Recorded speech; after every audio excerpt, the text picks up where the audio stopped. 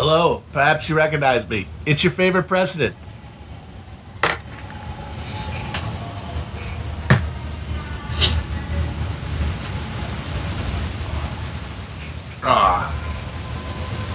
So what's going on, everyone?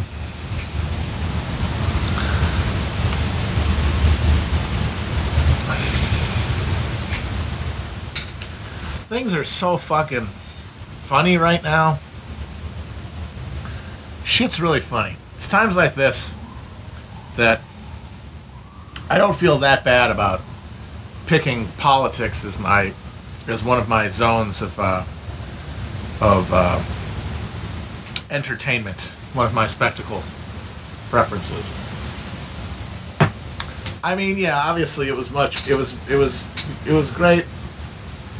when he was in the hospital, but honestly, I love this now too. This thing where he's in the Oval Office and they're saying, "Oh, he's in the Oval Office. He's signing documents," and then they come out. They just right before I came on, they dropped a video of him in front of the White House, just caked up on the makeup because he looked fucking like death last time, and he sounded absolutely gacked. They've clearly got him on the roids, or at least he's still flying high on them. And you know what? He might be fine.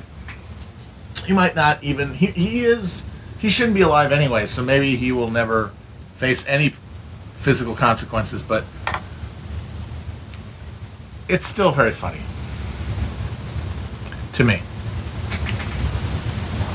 Because, not even for what's happening, because he's mostly been hiding, and now he comes out with his proof of life video, but because of just the absurdity of this.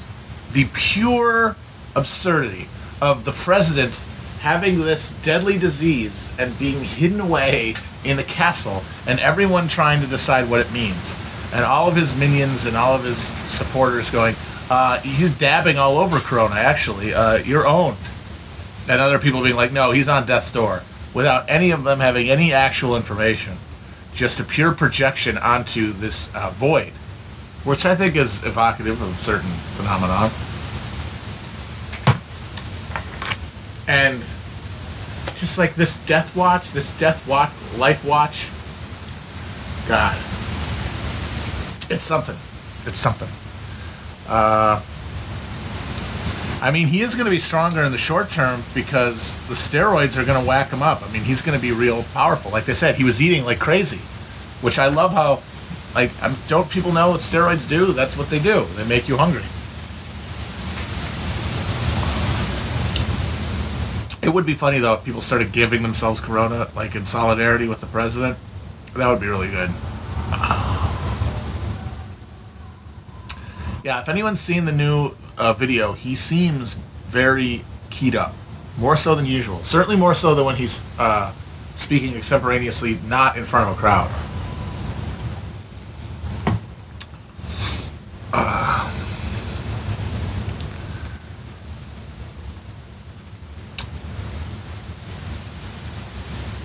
And everyone's just waiting.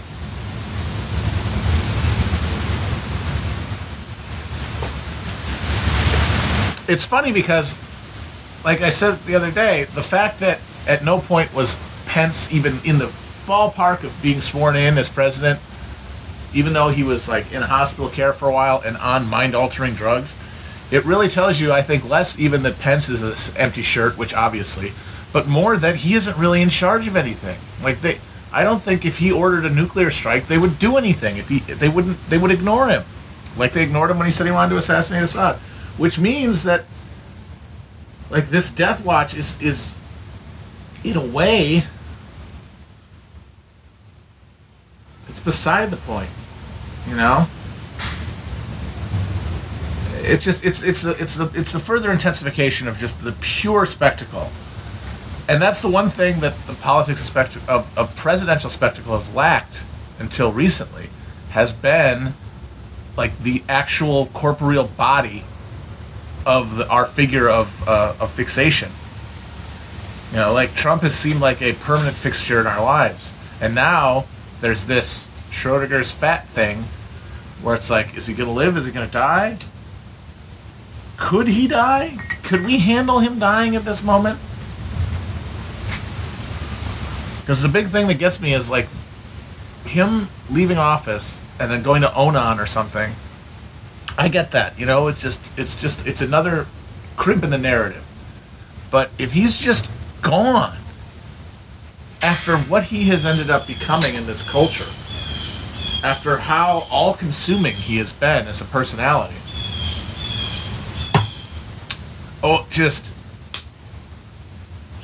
what is this? Where does that go? Where does that energy have to go?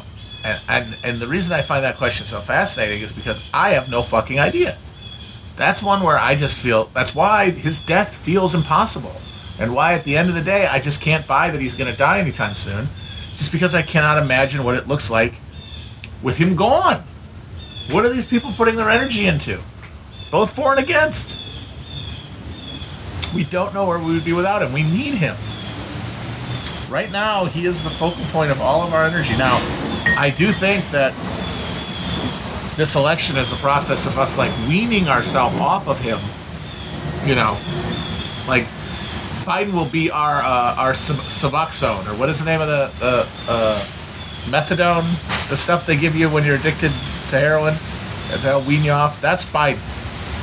But him dying is just cold turkey. Overnight, like, just not doing it anymore after being heavily smacked out. The withdrawal is going to be gnarly if it happens. It is easier to imagine the end of the world than it is to imagine the end of Trump. Correct. Bad Bite MCK. That is very good.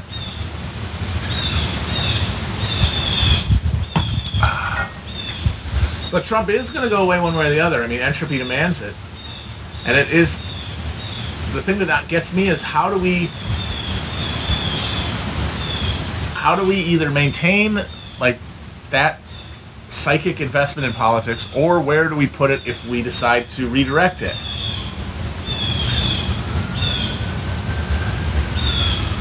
It's all very murky. Like, I always, when Trump got in there, I recognized it as like a tectonic change in American politics, and I said, I remember in like 2017, I said, like, we don't know everything has led to Trump, but nothing has pointed past him, because Trump is the end point, like, of all of our most prescient art, right, and culture that sees the direction, the arc of our political trajectory. All of it says the end point is Donald Trump. The end point is this absurdity where politics has been rendered a pure spectacle, and the guy presiding over it is like a giant court jester in chief. Like, that's where it ends. And then that's like supposed to be sort of, you know, the dystopia. And now we're in it.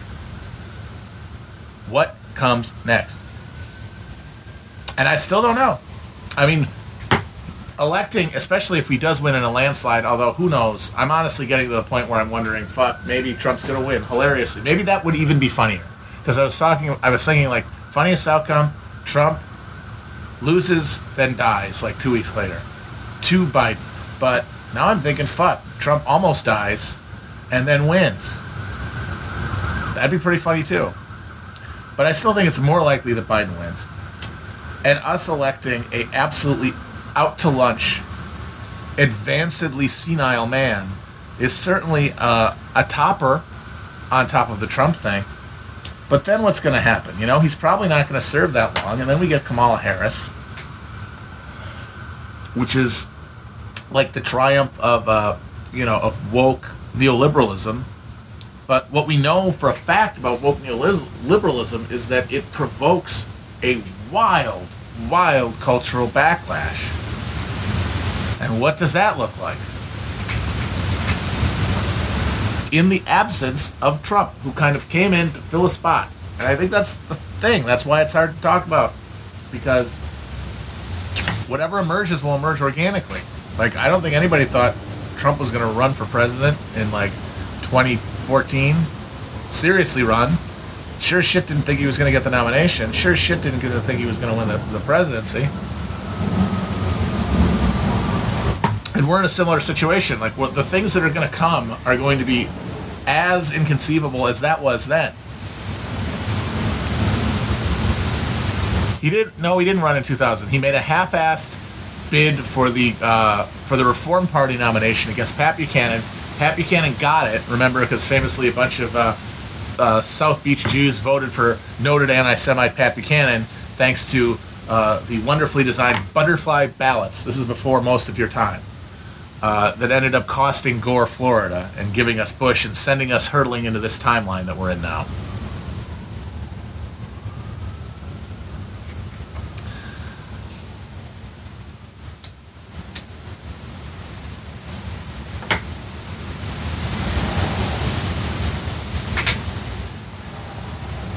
But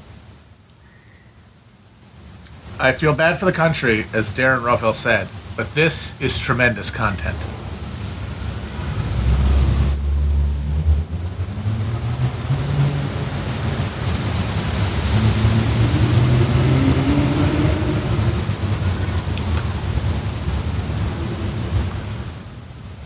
Well, somebody asked, was it the Brooks Brothers riot or was the Chads? Well, I mean, bad ballot design and other things are what made it so that Gore didn't have a clear election night win, which if he had would have obviated any kind of riot or recount or anything. So Florida ran a shitty election first and foremost. And of course part of that was by design. Like Jeb did illegally purge a bunch of people from the rolls who happened to be minorities, and that contributed.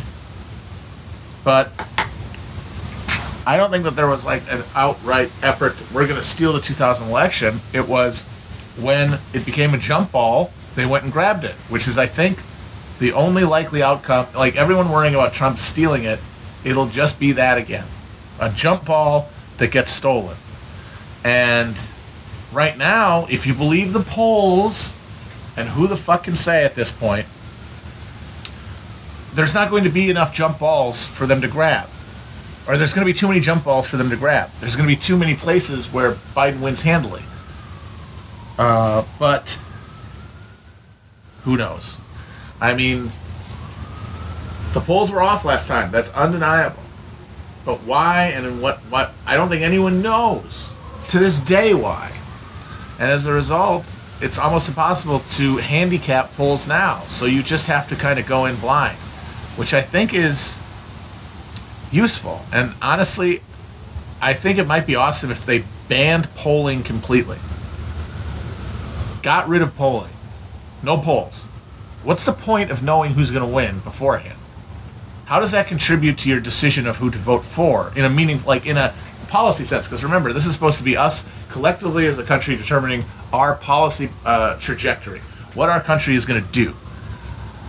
Shouldn't that mean that the only thing that needs to matter is who the candidates are and what they say they're going to do?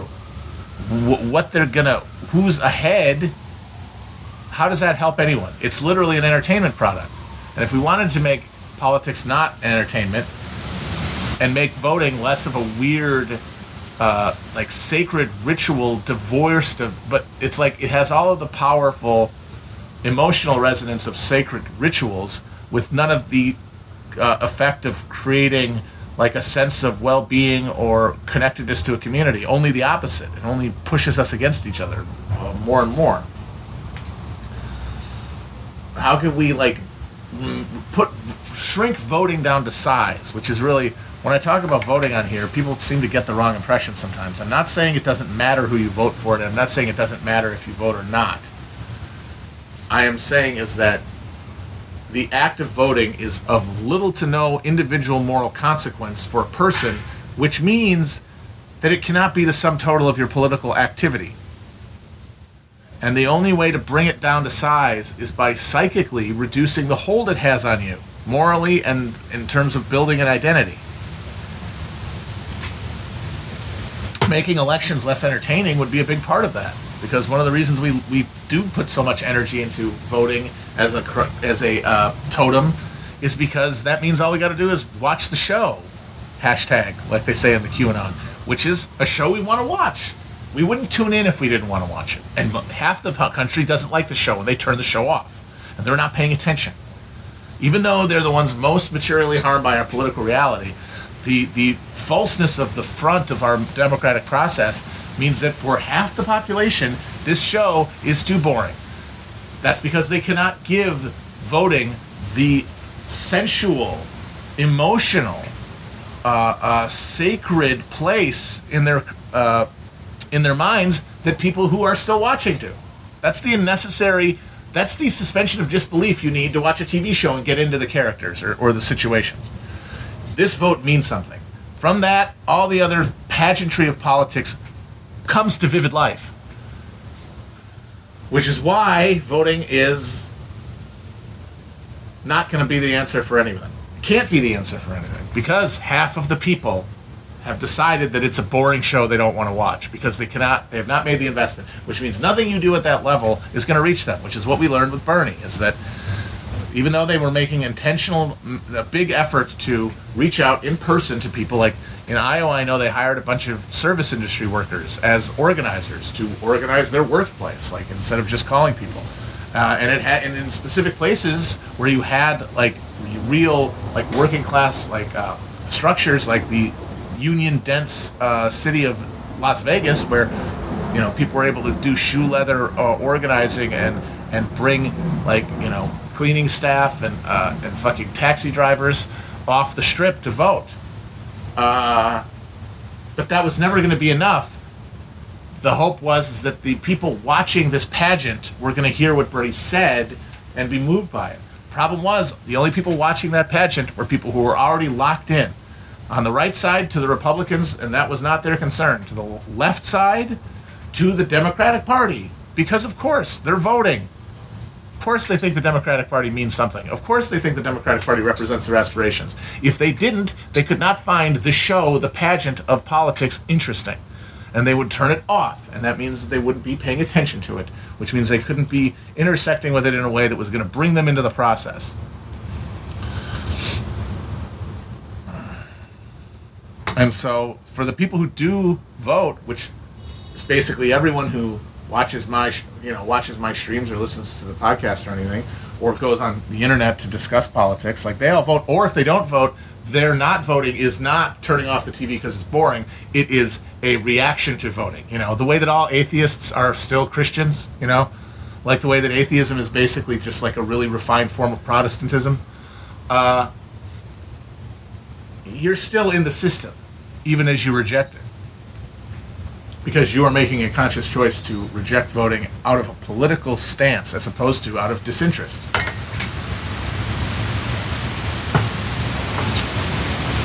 Is that voting has to be brought down to size in your mind. Because then you'll have to fill the rest of the time figuring out what does work and what does connect people and what does provide any chance that we can influence events. Because what I see people talking about, like, Biden, what's he gonna, is he gonna, Biden needs to give outreach to the left or something. Like, he has no interest, the party he represents has no interest in doing anything for the left. They defeated the left. They risked a lot to defeat the left. They risked a lot of their credibility. They killed their own fucking voters in some states by insisting on having primaries in the beginnings of the coronavirus. All these people who now are telling you how Trump is horrible for ignoring science and getting people killed with his reckless rallies went out there and said, yeah, no, go vote, don't worry about it. Knowing they were going to kill people. They are saddled with this fossil, this demented fossil, who could die at any moment or just start blurting out logorrhea or have his teeth fall out or just start saying slurs, maybe.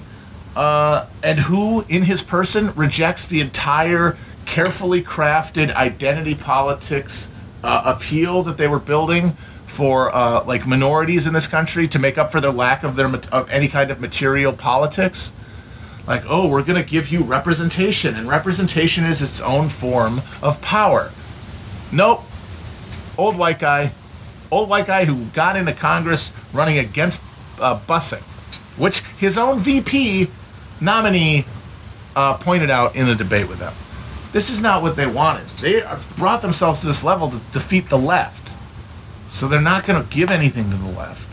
Why would they? They're the victors. only thing that's going to happen is the only way that they're going to change anything is under pressure. And that pressure can't come from voting for Biden, because if Biden wins, then the left was disciplined. If Biden wins, that means enough of the left voted for him to get him across the finish line, which means you can take them for granted. If Biden loses, it's because not enough of the left voted for him. Either way, the left is still out of the tent. I mean, is that wrong? Tell me if that is wrong. Right? Because since when has a Democrat winning made anybody think, thank you, left? Because, as I've said a million times, voting is not a collective action.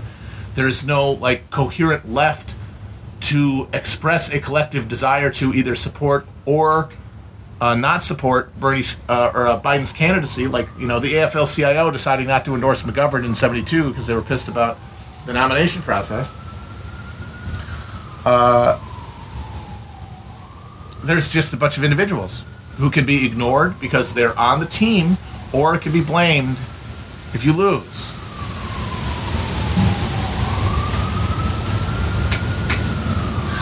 But anyway, all this means, let's ban polling. Ban polling, ban pharmaceutical advertisements. I don't see how this should be controversial.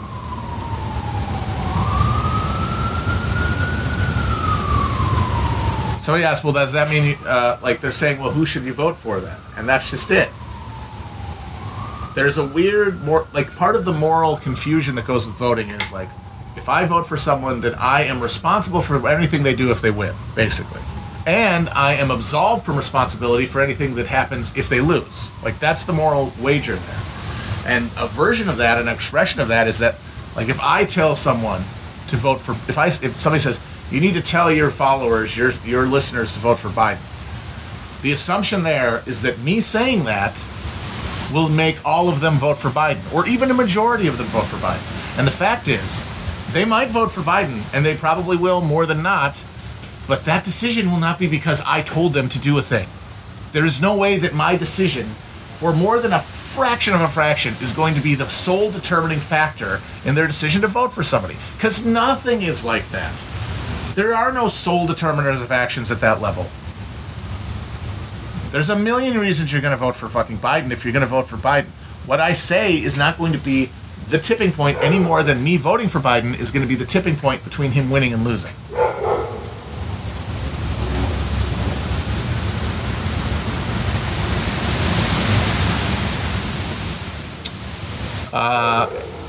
I have to say, though, that I will be voting in person due to the nude celebrities, because they horned me up. I'm horned up now.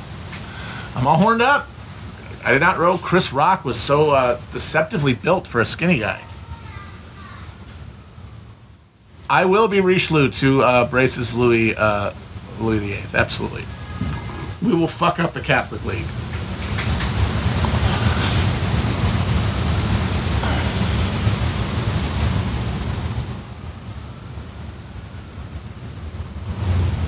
Someone wants me to talk about meditation. I don't think I'm the person to talk to because I'm still learning. I have a sporadic practice. I try to do about a half an hour a day. I do it more often than not, but I do. I don't do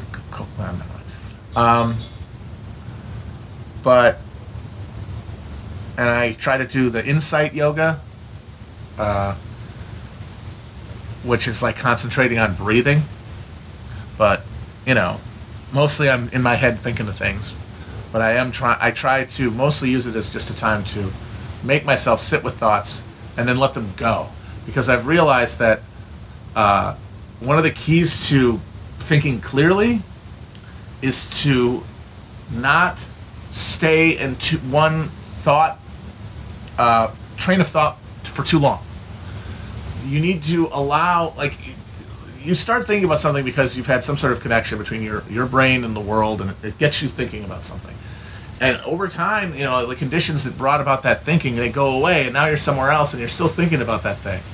And now you're in your head more. You're less in the world. And to stay in the world as you think I think it's good. I'm finding it's not something I used to even think about doing, but now I feel I try to do it consciously. Is just let thoughts just kind of go off, and then just instead of trying to pursue them, let them go, and then just like look once again around you, and then something else is going to come up. Like the brain is not going to be quiet as much as we might want it to be sometimes, but where it goes will, at the end of the day, always end up being directed from and sensory experience if you're actually paying attention to your sensory input.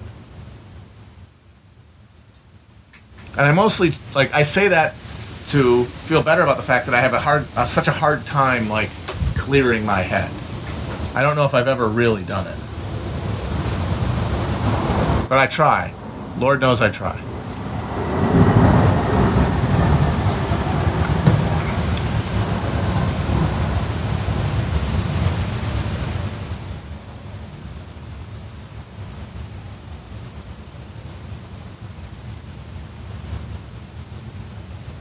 Yeah, I have never done transcendental meditation. That seems pretty intense.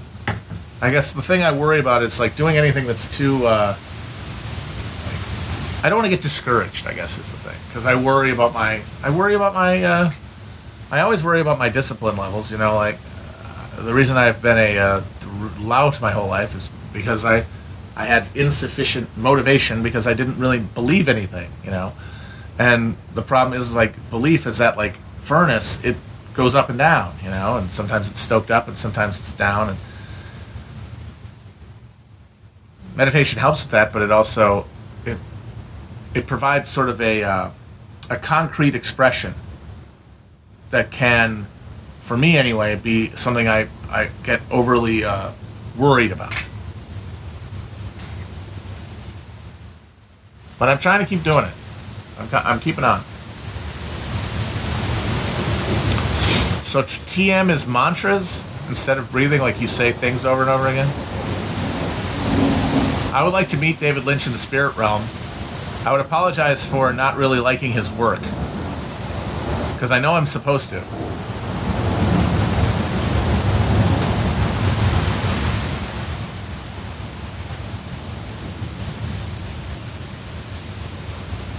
Yeah, we could hang out at the Black Lodge. That would be cool. That place seems kind of scary.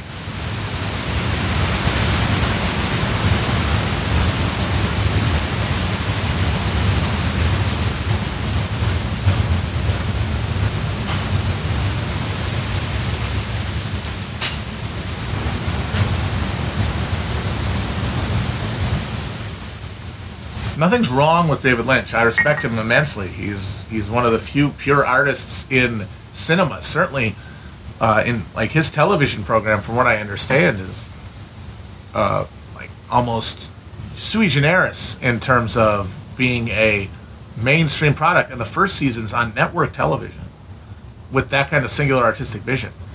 But it's in the past anyway. It's just not. It's a wavelength thing. It's a vibe thing, and it's just not a vibe that I was ever able to really connect with. Maybe that'll be different now, but I haven't watched any in a while. I haven't seen. Somebody reminded me of that. The one recent Steve Eastwood movie that I haven't seen yet. I keep forgetting to see it. Is the one about the guys on the train that uses the real actors, or as actors uses the real troops who stopped at a terrorist attack on a train in France. 1517 to Paris, which I know had baffling reviews, and I'm intrigued. I keep forgetting to watch it, but thank you for reminding me. I'm going to see it soon. People are asking my height. I'm 6'3". I'm probably 6'2" at this point from slouching, but yeah.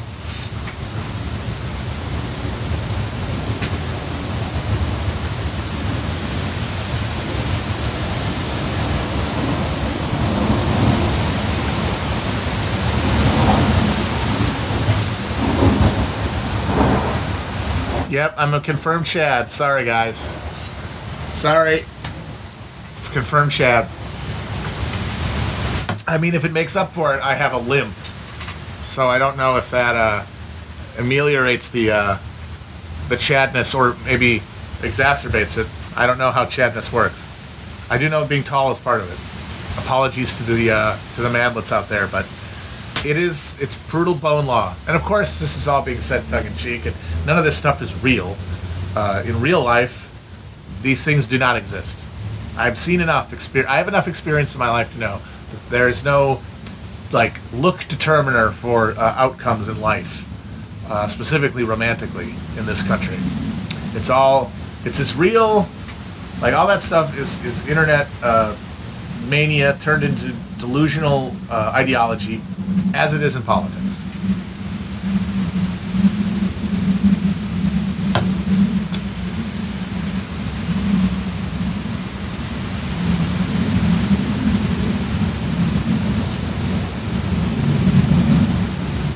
Did I ever watch What Would You Do? I remember that theme song. I hadn't thought about that show. I haven't thought about that show in 25 years. I gotta see if I can find the theme song.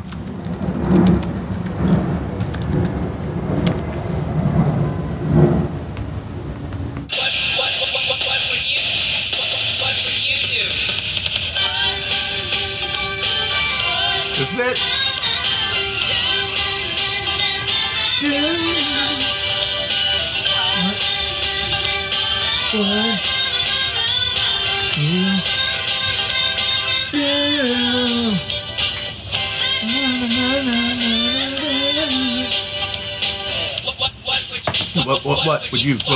What you do? Oh man, that was a show. It was like a kind of a quasi. It was a money-based prank show with Mark Summers, where he would pay people to humiliate themselves. Wow, that's insane. Why would someone ask that? And how would that be in my head?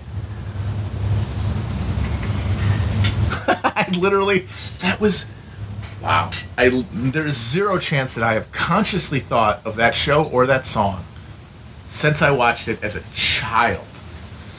And as soon as I saw, did you see What Would You Do on ABC? I instantly heard the whole fucking thing. Brains are crazy. Because the thing is, we have perfect memories. Your brain imprints everything it experiences. It's just accessing it for the front that's so hard, because you're trying to juggle all these balls by absorbing all this shit in front of you. You're absorbing all of this stimuli while trying to pull things out that happened longer ago. But that was just sitting there waiting to pop up. When I think of the things that I can't remember and have forgotten, important stuff and necessary stuff, and the fact that was just waiting there. No. What you do? This is an interesting question. Someone says, would you see us Twitch chatters as real people? That's an interesting question.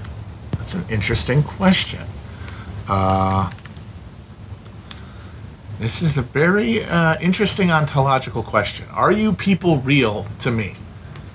When you interact with me, do I imagine you the way I would if I was in a room filled with 1,400 people, and they were had microphones or something?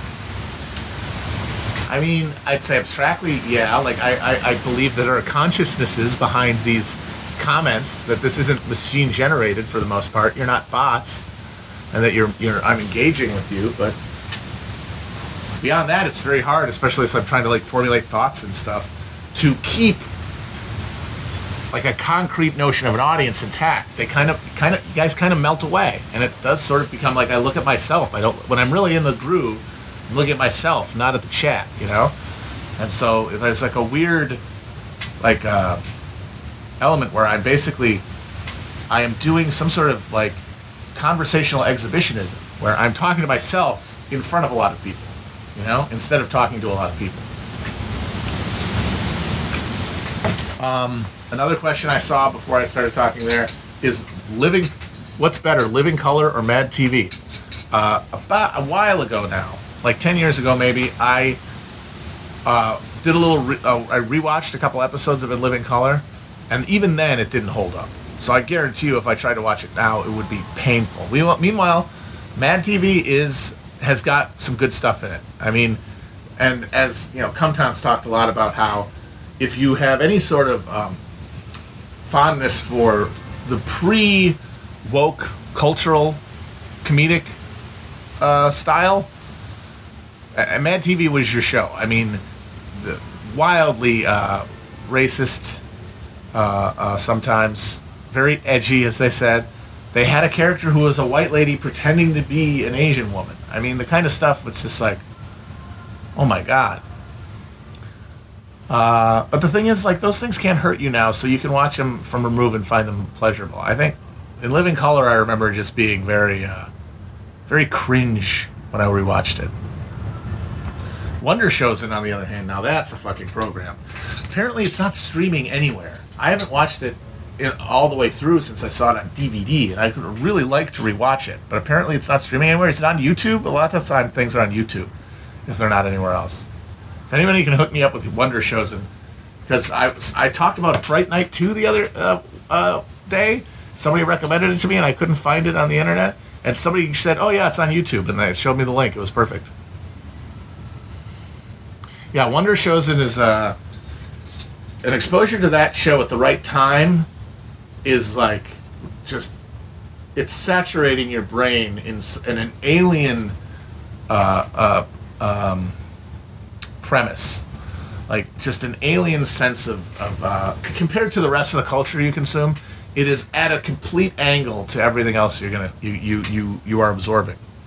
And I think that's true of all the Vernon Chapman stuff. And anyone who's watched his new claymation show on Adult Swim, Shivering Truth, very good.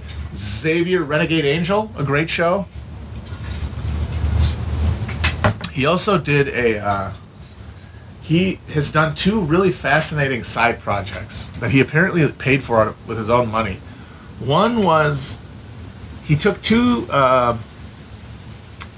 weird niche companies that existed. One was a custom porn site that would, if you paid them enough, shoot a porno for you, like according to your casting specifications, your dialogue, you know, the scenario. And then he gave them a movie script without any sex in it and had them carry it out. I haven't seen that. I would like to. The other one, he turned it into a book. There's apparently companies that will, and I cannot imagine who has ever gotten their money's worth for this. If you need help writing a paper for some sort of school assignment, they will basically farm out to people in, I think, Asia, most of whom's first language is not English, and they will write one for you. And he sent them a bunch of different essay topics, and they wrote them for him. Heart She Holler, also very good. Final Flesh is the name of the movie. I haven't seen that. I'm going to find the name of the book.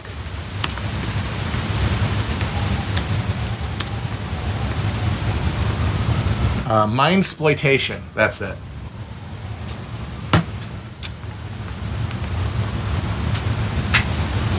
I have seen Wizard People, Dear Raider. Oh my God, we're talking about comedy legends here.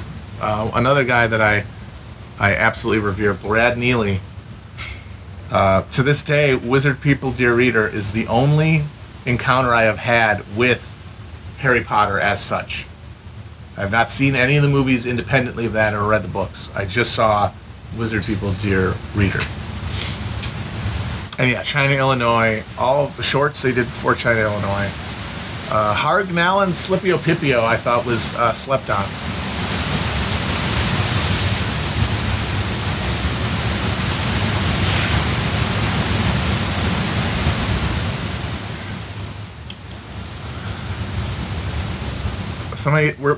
People are shouting out Adult Swim shows now, and someone says Moral Oral, and they talked about that, and they said like they compared it to BoJack Horseman, and I had not thought of that before, but Moral Oral is sort of is like the gallant to BoJack Horseman's Goofus, in terms of it is the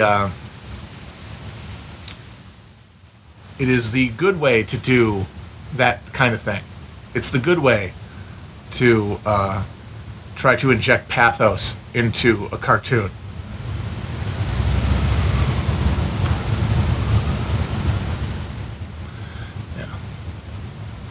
Yeah, this stuff is some demographic pandering right there. It's like, hey, are you a late millennial white male? Come on to the Kush Stream and let's remember some stuff.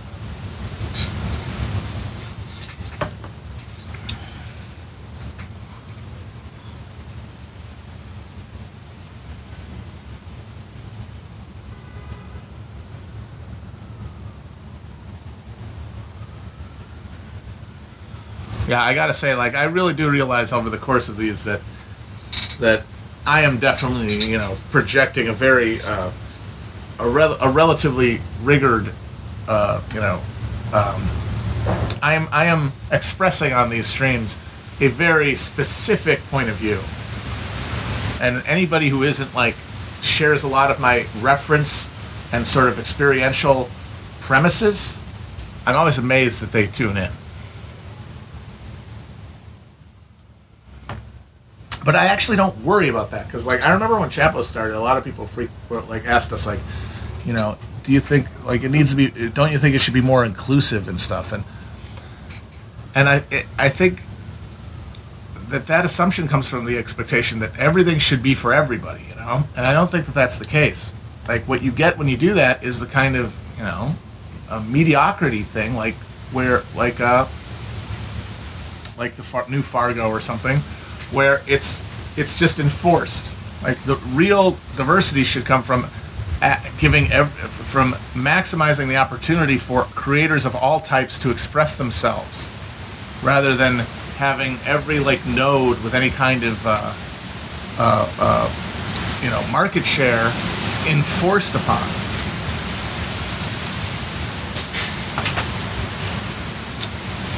Oh, wait a minute. Somebody says that there's somebody who worked on the Dark Tower TV show in the chat, or the movie. I'd be very interested to hear about this. Yeah, the wind is crying Mary right now.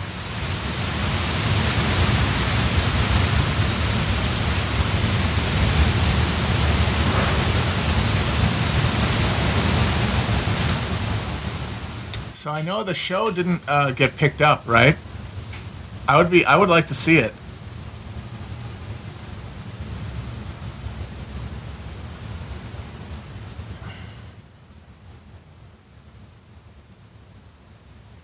The movie was terrible. I mean, the movie was the worst kind of garbage, and not in that case for diversity. Like, Idris Elba was actually a pretty good choice for Roland, but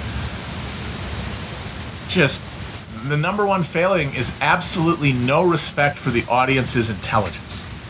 That's the main thing. That's what's made it impossible to have any quality to it. Is its expectation of like audience buy-in to the world they were building was so low. There was so little confidence in presenting something and having the audience sort of come along with them and accept it and fill it in as it goes, as opposed to having it spoon-fed to them. Especially since it was only 90 minutes. It's like, my God. It's almost like they realized how like soulless and wan it was, and just decided, this was going to be like a 2.5 hour long bloated piece of shit like every other big movie. Let's just cut all this stuff and just call it a day. And everyone just went, yeah, that's for the best. It just like, it felt like nobody's heart was in it, except maybe McConaughey, who seemed to be really chewing the scenery, but not in a fun way.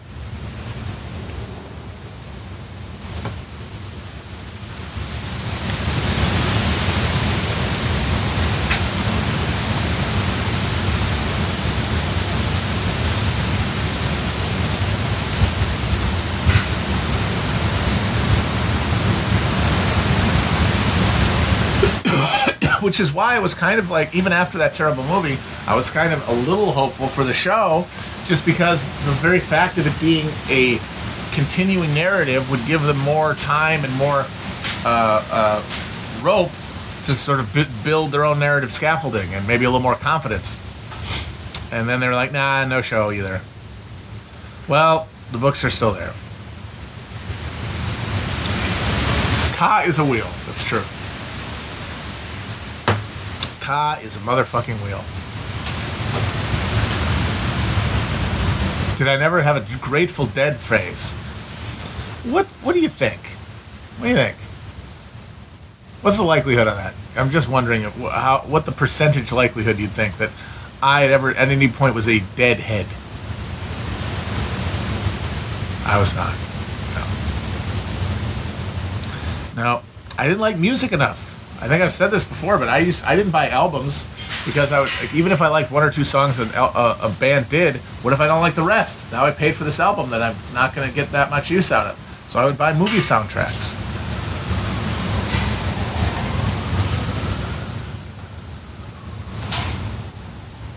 I did not have a Cake or a Ween phase.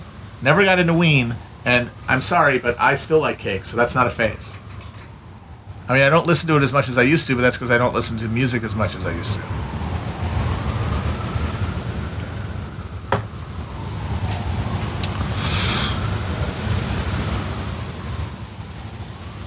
And I do not like Camptown Races. That's slander. I'm going to sue Felix for that. The best Cake song. That's an interesting question. There's a lot of great ones. If I just try to blank my mind and think of the first thing that comes to mind, it might be Italian Leather Sofa.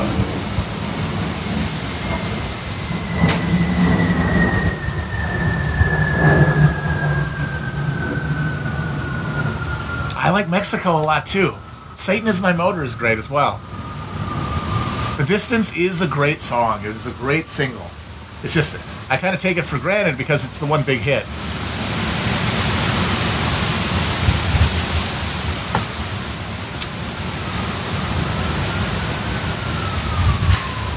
You Part the Waters is a great song. Sheep Go to Heaven is a great song.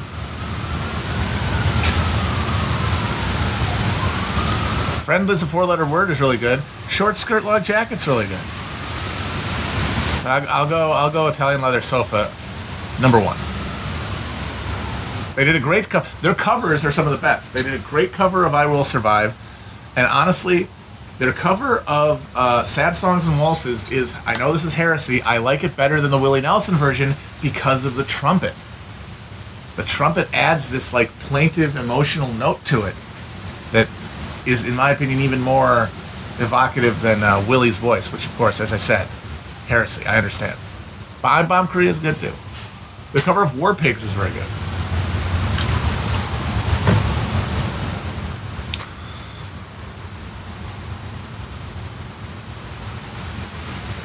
Oh, I really love Rock and Roll Lifestyle, too. And Mr. Mastodon Farm.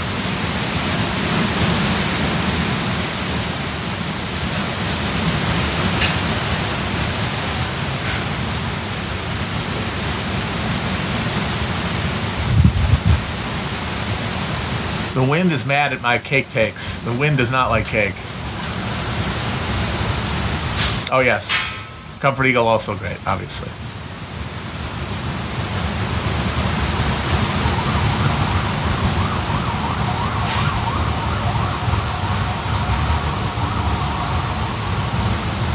Someone's asking about the Revolutions podcast. They asked the best season.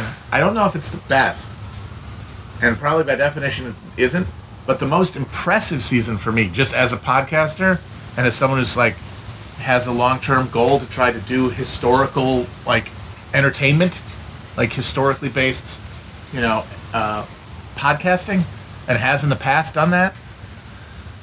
What he did with the 1848 Revolution still blows my mind. Like, the fact that he did 1848 at all, I kind of couldn't believe. I thought for sure he'd skip it. And then the fact that he was like, no, I'm going to do it. I'm going to do a thing that took 2 years, happened in almost every European country simultaneously, and then bring it together. I mean, it's not as, like, narratively satisfying as the Haitian Revolution, which is a great, great one, and maybe it's probably the best, like, pure expression of the show. But I'm just very, very impressed by 1848. And especially since 1848 is a very important historical moment for, like, the birth of modern revolutionary politics. And it's very underknown by people. And, like, a lot of people ask me, like, what's a good book on the 1848 revolutions? And it's like, that's a tough one because of how unwieldy an event it is. And how much more likely you're going to find, like, more, like, thin-sliced narratives. And he really did a service by giving just an event structure so that you could do something like read the Brumaire and, like, have it have a context, which makes it hard to read if you don't. But like I would say, like Marx's writing on 1848 is all great, but he's assuming a level of knowledge that most people nowadays do not have.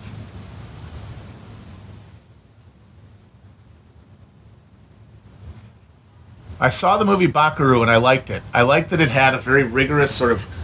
It had the rigorous. It very much had the tone and look and feel of a world cinema art movie. You know what I mean? Like those 3-hour movies about a village in Turkey where someone's trying to sell a mule, and that's the whole plot. So it has that aesthetic, but then it has a absolutely bonkers B movie pulp plot, and I thought that was a very interesting choice that I thought worked very well. And of course, it's very politically relevant. These rich Anglos hunting poor Brazilian peasants and everything. Po plop, po plop, po plop. I never got into Dan Carlin. I never listened to the Dan Carlin podcast. Too long, and also apparently conversational. I know it's hypocritical for me to say this, but I mostly prefer the scripted history podcasts.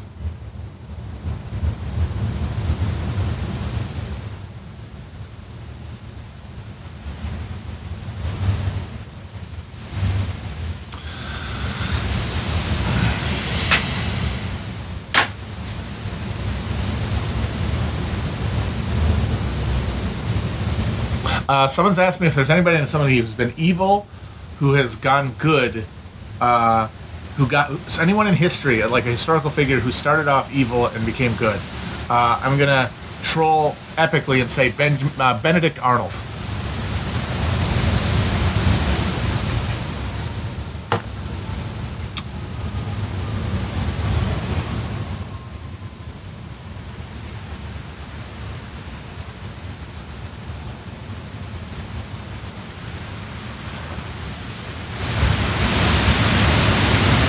We're gonna do another Among Us stream soon.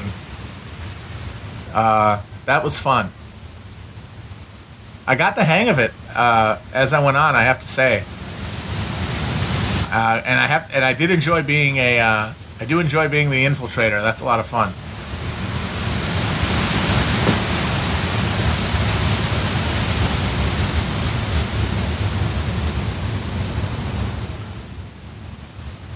Yes, I was pogging by the end of it.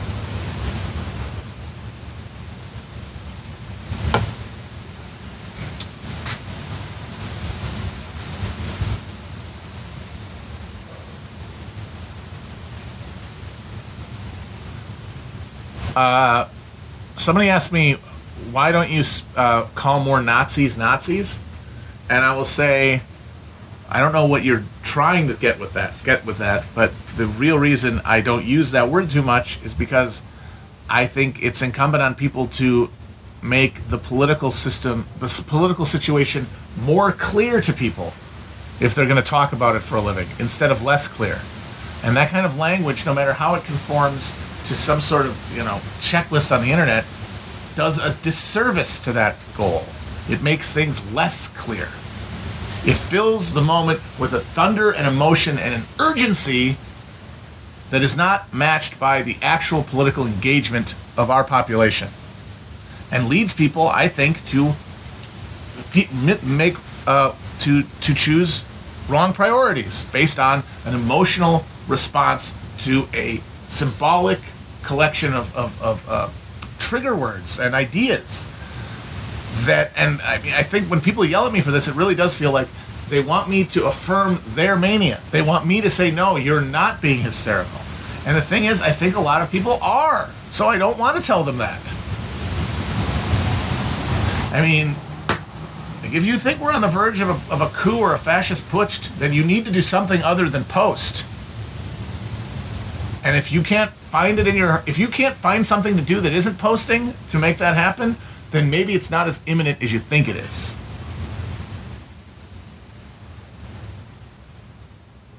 Someone says, be more specific. I don't know what you mean by that. Oh, God, is the lens all greasy again?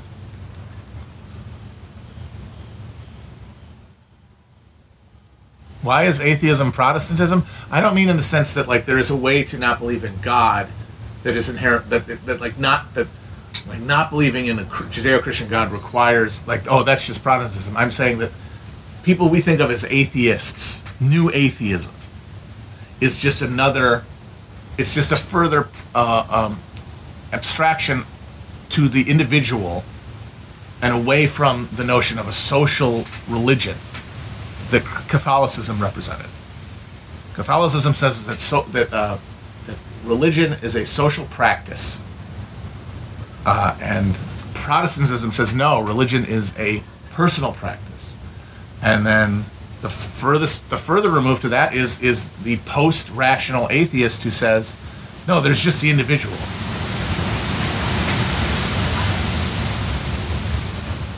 And it's further severing those social ties, because at the end of history where we are, religious devotion, if it is divorced from a social context like it is in America, is a connection to something else, like something older, something beyond oneself, even if it's only in the mind.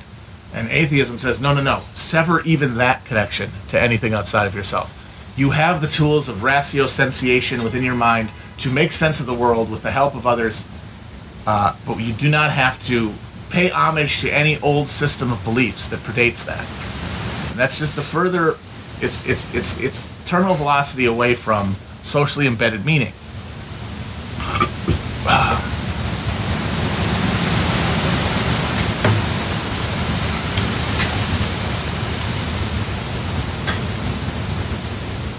Because anyone who makes a project out of like atheism, it's baffling to me, because whether or not God exists is beyond the point. So beyond the point.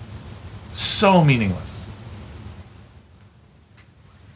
Because none of us will ever know. Ever.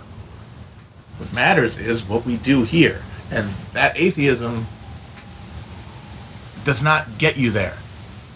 Like, I understand people think that they're like breaking the spell or something, but they're not really. Like, when you look at the trajectory of new atheism, how it went from people opposing the Bush administration in the early aughts because it was filled with all these Christ botherers, to now a bunch of people who are measuring skulls like maniacs to try to determine who should live and die in the coming lifeboat economy, following climate collapse.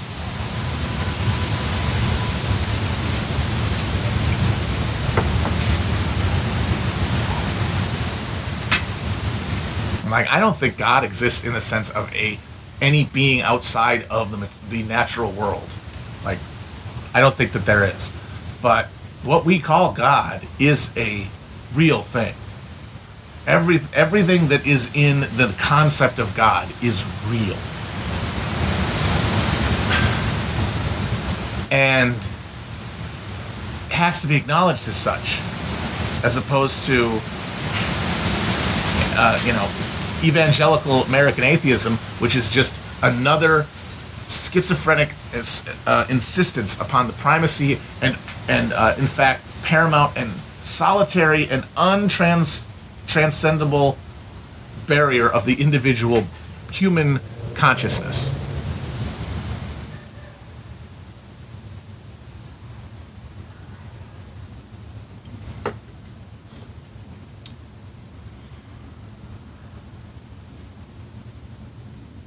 I sound like a baby. Well, I am. I'm a baby.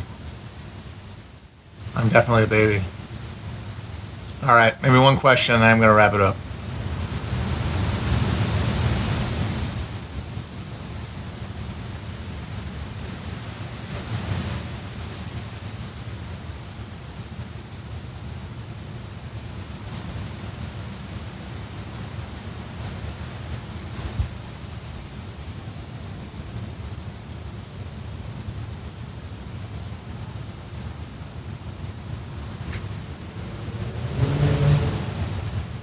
I played Disco Elysium a little bit, but it was very complicated and it kind of hurt. Anything where I have to click bothers me. I've heard it's a very good game, though.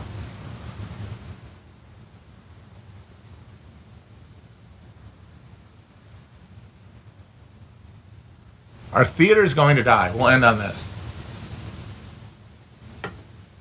I mean, eventually, yes. And I think that this all might have really facilitated the end of that. I think we might be at the end of if there is an end to the corona, if this isn't the new normal, and if it is, then yes, obviously, theaters, if nothing changes about our ability to be indoors together in like 5 years, which, some hysterics freak out about, like, oh, what if we get more and more mutations and, we never reach herd immunity and therefore we can never go back to normal. Well, if that's true, then bye-bye theaters. But even if like 2 or 3 years we get back, everyone can do it.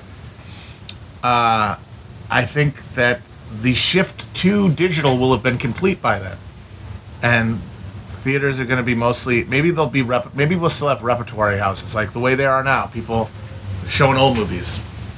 And honestly, that's not the worst thing in the world, because going to the movies is obviously not just the experience of seeing the movie, it is a social engagement for the most part. There are people who see movies alone. I used to see a lot of movies alone. But even then, there is a social element to it. You're out of the house. And that gives your viewing of the movie a formality and an experiential richness that you don't get at home. And the thing is, though, that could be anything. If it's old movies, I mean, people see old movies now. People used to see old movies now, even when there was new ones to be seen. But it will definitely change the number of theaters there are and the size. I mean, we might see the end of multiplexes. Might get back to like one screeners. That'd be nice. I don't know what they're gonna do with all those old big theaters though. Paintball range, putt. But I think most the theatrical release is gonna go away, sadly. But not maybe the theatrical experience, which I'll take it. All right, guys. Bye-bye.